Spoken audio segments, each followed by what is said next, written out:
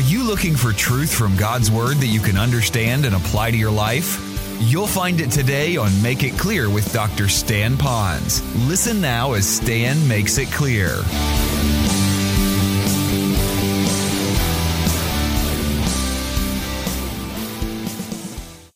By man, and they put it all together, and it's been up for many, many decades.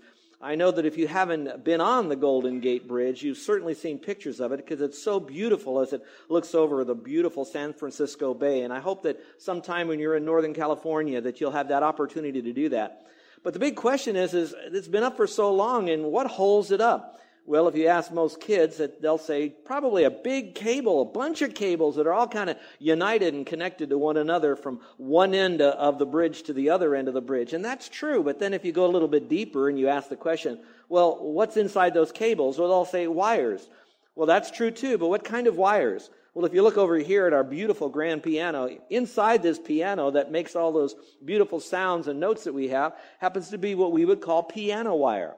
Well, the Golden Gate Bridge has those wires in it, but not just one wire, but a couple wires wrapped together around another wire, and little cables wrapped around medium-sized cables until you get such a huge cable that the men and women who take care of and maintain the Golden Gate Bridge can actually walk on those cables from one end to the other. It's so high with safety ropes and belts and chains and all of that. They can do that. Now, you're wondering, why am I making that illustration? It's because the church is very much like that. We are like one big cable made up of individuals like little wires. And as we stand together, we're strong and we can do great things and carry humanity in a certain way, even to heaven with the message of the gospel by faith alone in Christ alone. And that reminds me even of our last Jubilee that we've had a couple of weekends ago. And what a great time we've had. We've had people from the founder of this church to former alumni of the church all gathering together and really remembering each other in the memory of God's faithfulness. And that was a wonderful thing. It kind of reminded us of our heritage of days gone by, the foundation upon which we built to where we are today. And then we heard from the new pastor that we have, Pastor Scott, as he now points us in the direction for the future. And together we want to bond with one another. We want to be wired together as we move forward with that same message of the gospel and carrying many generations forward into heaven with that message through our life and through our lips, and how precious that is. But then you got thinking, when did all of that begin? Well, the message of salvation began all the way back in the mind of God before man ever committed any sin. And so he already provided a sin bearer mentally and for us, prophesied all the way from Genesis on through. But yet really what brought the church together was when he himself in the person of the Holy Spirit came and the church begun. And that really brought us, whether Jew or Gentile, bond or free, out of all nations of the world. When they confessed Jesus Christ as the Lord, who is their Savior by faith alone, they became a part of the church as we have today. Well, what kind of keeps us together is to remember that we are one of the same body of Christ. I've been here a long time now, and many of you have been trying to keep some of the little quotes that I give, and I hope that you remember this one quote, because it's an important one in the message today and where we're going. And that's simply this: everybody is somebody in his body. Can you say that with me? Everybody is somebody in his body, in the body of Christ. That means you're very, very important to the Lord, and we need each other. And I believe it even goes back to the time of the Apostle Paul that, many of you that know enough about Scripture know that the Holy Spirit inspired a guy by the name of Paul to begin recording God's mind on paper. And much of the New Testament, not all of it, but much of the New Testament was written by Paul. Now, Paul was used of God as a great soul winner. Wherever he went, whether Jew or Gentile, he was communicated the message that salvation was by grace through faith. And so back then, today, same message. But he did more than that. He also was a great church planter. He planted churches in Corinth, a place called Ephesus, or Philippi. These are words that if you are new to Scripture, you may not know what they really mean, but those are real cities with real people, just like you and me in days gone by. But he wasn't just a theologian. You can't plant a church. You can't be effective in evangelism if you really don't love people, if you really don't care for people. I'm reminded one quip I saw. It said, "I love pastoring. It's people I can't stand." Well, how do you just can't work that way. And now we're at the end of the book of Romans. Now, the book of Romans is a tremendous book. In fact, it's such a book that is referred to as the Magna Carta of the faith. So if you're looking in all of the Bible and you're saying, if I wanted to know more about the faith or the Christianity, where would I go? Genesis, so-and-so begot so-and-so, and so-and-so begot so-and-so, and we don't know what begot means. No, I don't think we'd start in Genesis. You might read Proverbs, because that does talk about nice, pithy little principles to live one toward another that God would have us. Psalms gives us this inspiration about the Lord, and we look up, and that's all great. You might start in John, maybe some of the Gospels. You can follow the life of Christ.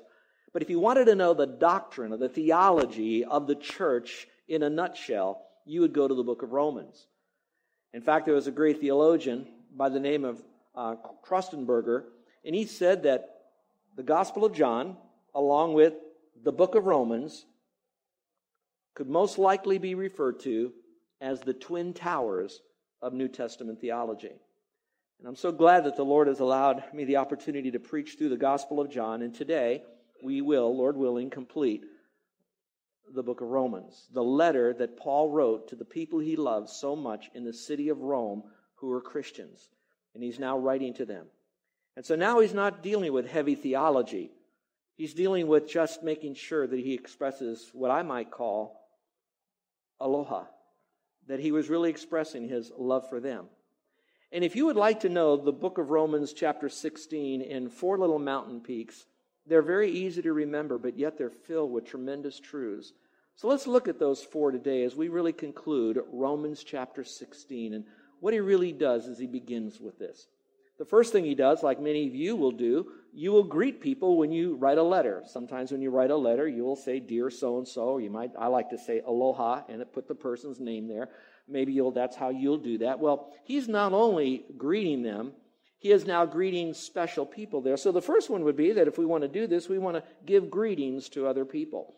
And I hope that when you put a letter out, that you might not only remember the person, but you might remember other people in their life. And he does it by giving categories. Now, yes, he gives names.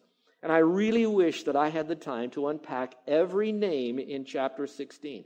There's over 29 names that are mentioned here, and they're identified with anything from being a sister in the Lord or a fellow servant in the Lord. It has all different little monikers around it, and every one of those names means something. And if you had the opportunity to kind of look at those names and chase those names through Scripture, you're going to find that those names are of people who bumped into one another as God was now bringing the church together in one big cable to be a worldwide influence for Jesus Christ. But we're not going to do that today. You can do that in your own time. It's very fascinating, very helpful. But what I'd like to do is to take from that information some truths that you might be able to take home with you about when we're greeting people. What about people? Instead of just seeing them as a name in a church directory or a telephone book or in a whole litany of names on a Facebook page, why don't you look at them and the kind of people that they were? So the first one, he says, remember the women in ministry. And he goes over a couple of verses about a gal named Phoebe and how that this woman was used of God, perhaps had the gift of leadership. It was used in a way to really influence many people. And so when I look at her, I think of you women who are in ministry. And it doesn't mean that you have to have a podium to teach from or have to be a great writer or have a group around you. But the very fact that you've chosen to live your life purposely to influence others, even in the feminine context, you are a great woman. And so at that particular point, Paul is remembering those that are not just doing ministry, but are kind of known for doing church-type ministry, to remember them. He then moves in verses 3 through verse 5, and he talks about those who are married. And he lists a couple there, Priscilla and Aquila. That's a fine couple to look in Scripture because you're going to see that they really work together. Interestingly, though, the wife is mentioned first, so she might have had more of a dominant personality. Not wrong, not right. It's just that's the way that they came together. Have you known that opposites attract, don't they? And then they attack. And then they learn how to attach, all right? And I think Priscilla and Aquila probably were at that last phase. They've learned how to attach and do ministry well together. And they did such a great ministry, helping people to be able to communicate the Word of God even more clearly. So I look at you and I look at those of you that open up your home to a home ministry, making sure the home is looking nice, making sure the material is together, making sure that while you're there that you're purposely trying to bring people hopefully to another level in their walk with the Lord, grace to grace. Whether you work together with our children or whether you work together in our music, wherever it might be, that you try to find a ministry that husband and wife can work together. I think at times it'll really make you stronger and better when you do that, because together you're knowing more about the ministry that each of you are called to together, rather than having to catch people up. other mates because they're in another ministry. Now, sometimes you have to separate and do other things. I don't teach Carol's Bible study that she does with the ladies, and the ladies say amen, thank you. All right? But the bottom line is we still serve together, and we're able to share that. So maybe you might want to think about doing that and have a conversation with your wife or your husband and see what the Lord might have you do together. And take baby steps as you do that. One little step. Don't just come to church usually and go home usually, come back usually next week, but not go to that next level. I'm telling you, God has divinely designed you for some great things that you can do. He's given you spiritual gifts, personalities, abilities, experiences, even a passion for things. So talk it out as a couple. But then we go in verses 5 through verse 16. He goes over, I call them, give greetings to our friends. Remember our friends. And these may not be necessarily a husband or wife. They very well could be, and this list is very long. And so as I went through this list, and further in another list we'll talk about in just a moment, I then put up the kind of people that Paul is remembering. And what I'm going to go through is this list of the kinds of people that they were. And I'd like you to look at that list and say, you know what that tells me? That the Lord is interested in technicolor. He likes things all different shapes and sizes, young and old. They are all in different kinds of walks of life, that God can use you, whatever walk of life that you're in. And so he says, give greetings to those people. And then you could talk about fellow servants, those that have went the other mile to help someone else. But here they are. Listen to this list. We already mentioned a couple. Women in ministry. You had married couples serving the Lord together. In fact, a couple times it mentioned entire households that served the Lord together, where the entire home got together and said, what can we do as a family to impact our community for Christ? Then you had twins. We think they could have been twin sisters. And you know how twins can function in a family. And then you had, and this is very interesting, a mother and a son. We don't know what happened to the dad. He might have left, he might have died, he might have been murdered, killed, persecuted. We don't see any other brothers or siblings or sisters. It's just a mother and a son. And sometimes when you look at a mother and a son, you have a lot of wonderful thoughts. Is the son taking care of the mother? Or maybe is the mother taking care of the adult son? Or what's really going on? The point of the matter wasn't just each were there for each other. They were that. But each were there for each other so that together, mother, son, could have an impact for Christ. So whatever your relationship, family-wise, whatever you have left, together talk about what can we do together rather than just attending church. And that's a big deal, and faithfulness is even more. But at the same time, can we do more than just attend? So we have a mother and son. Then we have groups of businessmen. There's a whole section there, one little verse, where all these guys are all together. So I'm going to assume, I may be taking too much of a stretch on this, but it's possible that whether they were a team or whether they were all buddies or whether that they were in business together, the point of the matter is a group of guys that were used of the Lord. So maybe some of you guys have your old buddies, and together you might come, whether it's a small group men's ministry or you guys go fishing together or surfing together or whatever it might be, that maybe one of your conversations may not be how they biting, how big the waves. It might be a little bit, what can we do together? Maybe we could have our own little ball team, invite others on the team so they can see Christianity through us and maybe open up a conversation and then together bridge into the community. So again, it was a group of guys getting together. And then honestly, there's some names in here, I couldn't find anything about them. Were they rich, poor? I don't know. They're just names that he's mentioning. So I'd like to simply say they're the unknowns. And there are going to be some unknowns. Some will perhaps be elevated by the Lord. I don't mean elevated in importance, but elevated in notoriety. That they might have the spotlight thrown on them. They might be put in front of kings to be able to speak. And then there'll be others that they're not.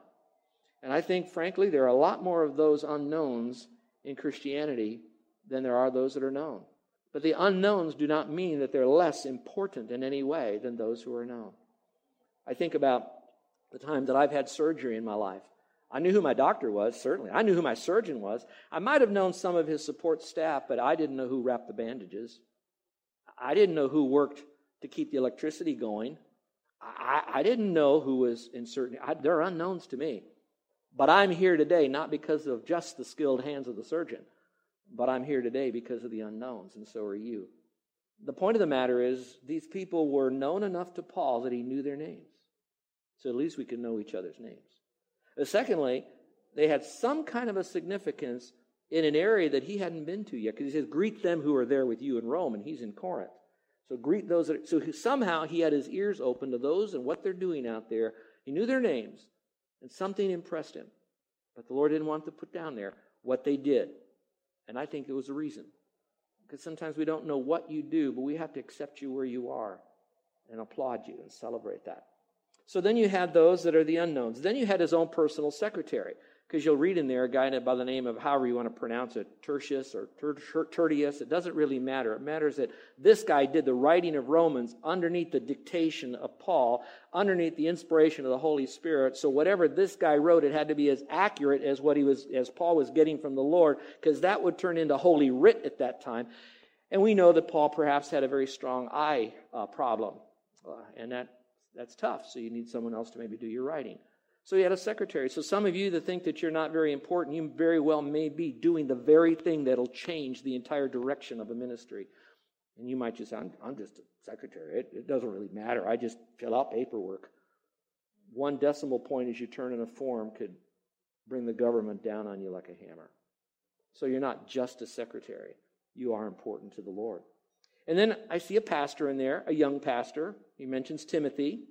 He was discipling him, mentoring him. We knew that Timothy eventually was the pastor of the church at Ephesus. So there's a pastor in there. And then there was a guy who hosted a church. Now, when we think of hosting a church, you might think of somebody who owned property, built this big church building, and now he says, you church, you can use it. I'm going to rent it back to you. That's not what it was in the New Testament. In the New Testament it was simply, we want to gather together. Where is there a safe place that we can come together for fellowship, security, worship? And why don't you come to my house? It's a little bit bigger. It's not so boxed up. So you come, and I'm going to host it, meaning that my house will be ready for you to come. You're not going to have to clean it all, fix it all up. No, I'll be here. And when you're here, I'm going to make sure that you feel, here it is, welcome. He was like the king of Ho'okipa, as we would say here in Hawaii. He just took charge of that. So maybe that's what I can't teach the word. I can't preach, can't sing, can't dig a ditch, can't clean the bathrooms, but God gave me this house. Come on in. And when you come, it'll be cleaned. You're not going to have to do anything but just love on each other, care for each other, encourage one another, learn the word, and go back out and make a mark for God. So maybe that's you. So he was a host. And here's an interesting, this guy, Erastus, he's known as a city treasurer. So even in the midst of thinking Rome was all filled and every Roman person in government was just blasting down on Christians for persecution, and there was a lot of that going on because that was encouraged. Reality was they weren't all that way. He was in government worker, all right? And yet he was someone that Paul would address, say, be sure to greet him, city treasurer. I wonder how many are in our own government that are feeling very alone out there that are Christians, and we don't greet them. We throw the government under the bus. The government is nothing more than people, and more in this general conversation, those that are running the government. We throw every one of them under the bus, and they're struggling as well.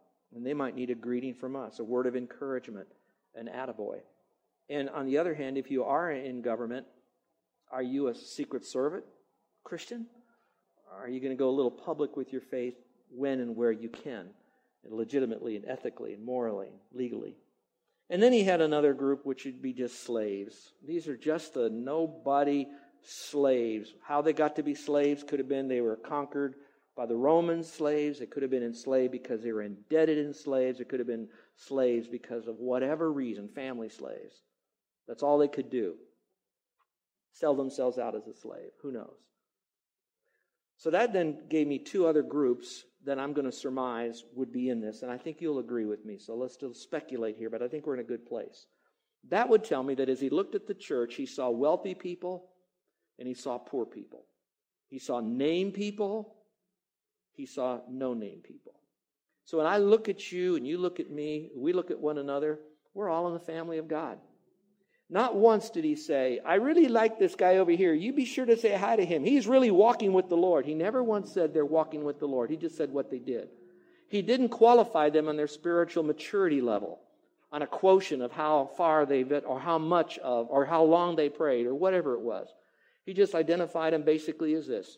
They're doing the best they can with what they got, where they are, for the glory of God. And he let God, the Holy Spirit, begin to work with them. He let the Word of God that he was then teaching them begin to transform them from the inside out. And I think that's a great lesson as I look at the Apostle Paul to give greetings to one another. So maybe what you might do is start looking at groups of people and not see them as good or bad, tall or short, sin or otherwise. You want to look at people as just, they're my brothers and sisters in Christ. They have value. And if the most I can do is just greet them, I'll do that. Well, he ends with that greeting to others with a little bit of a doxology here. You know, he says all churches greet you, greet one another. I guess you wouldn't call that so much a doxology, but a fact of basically saying, don't forget them. We don't forget you. We're all in this family together. The only little tangent I want to go off with that is this.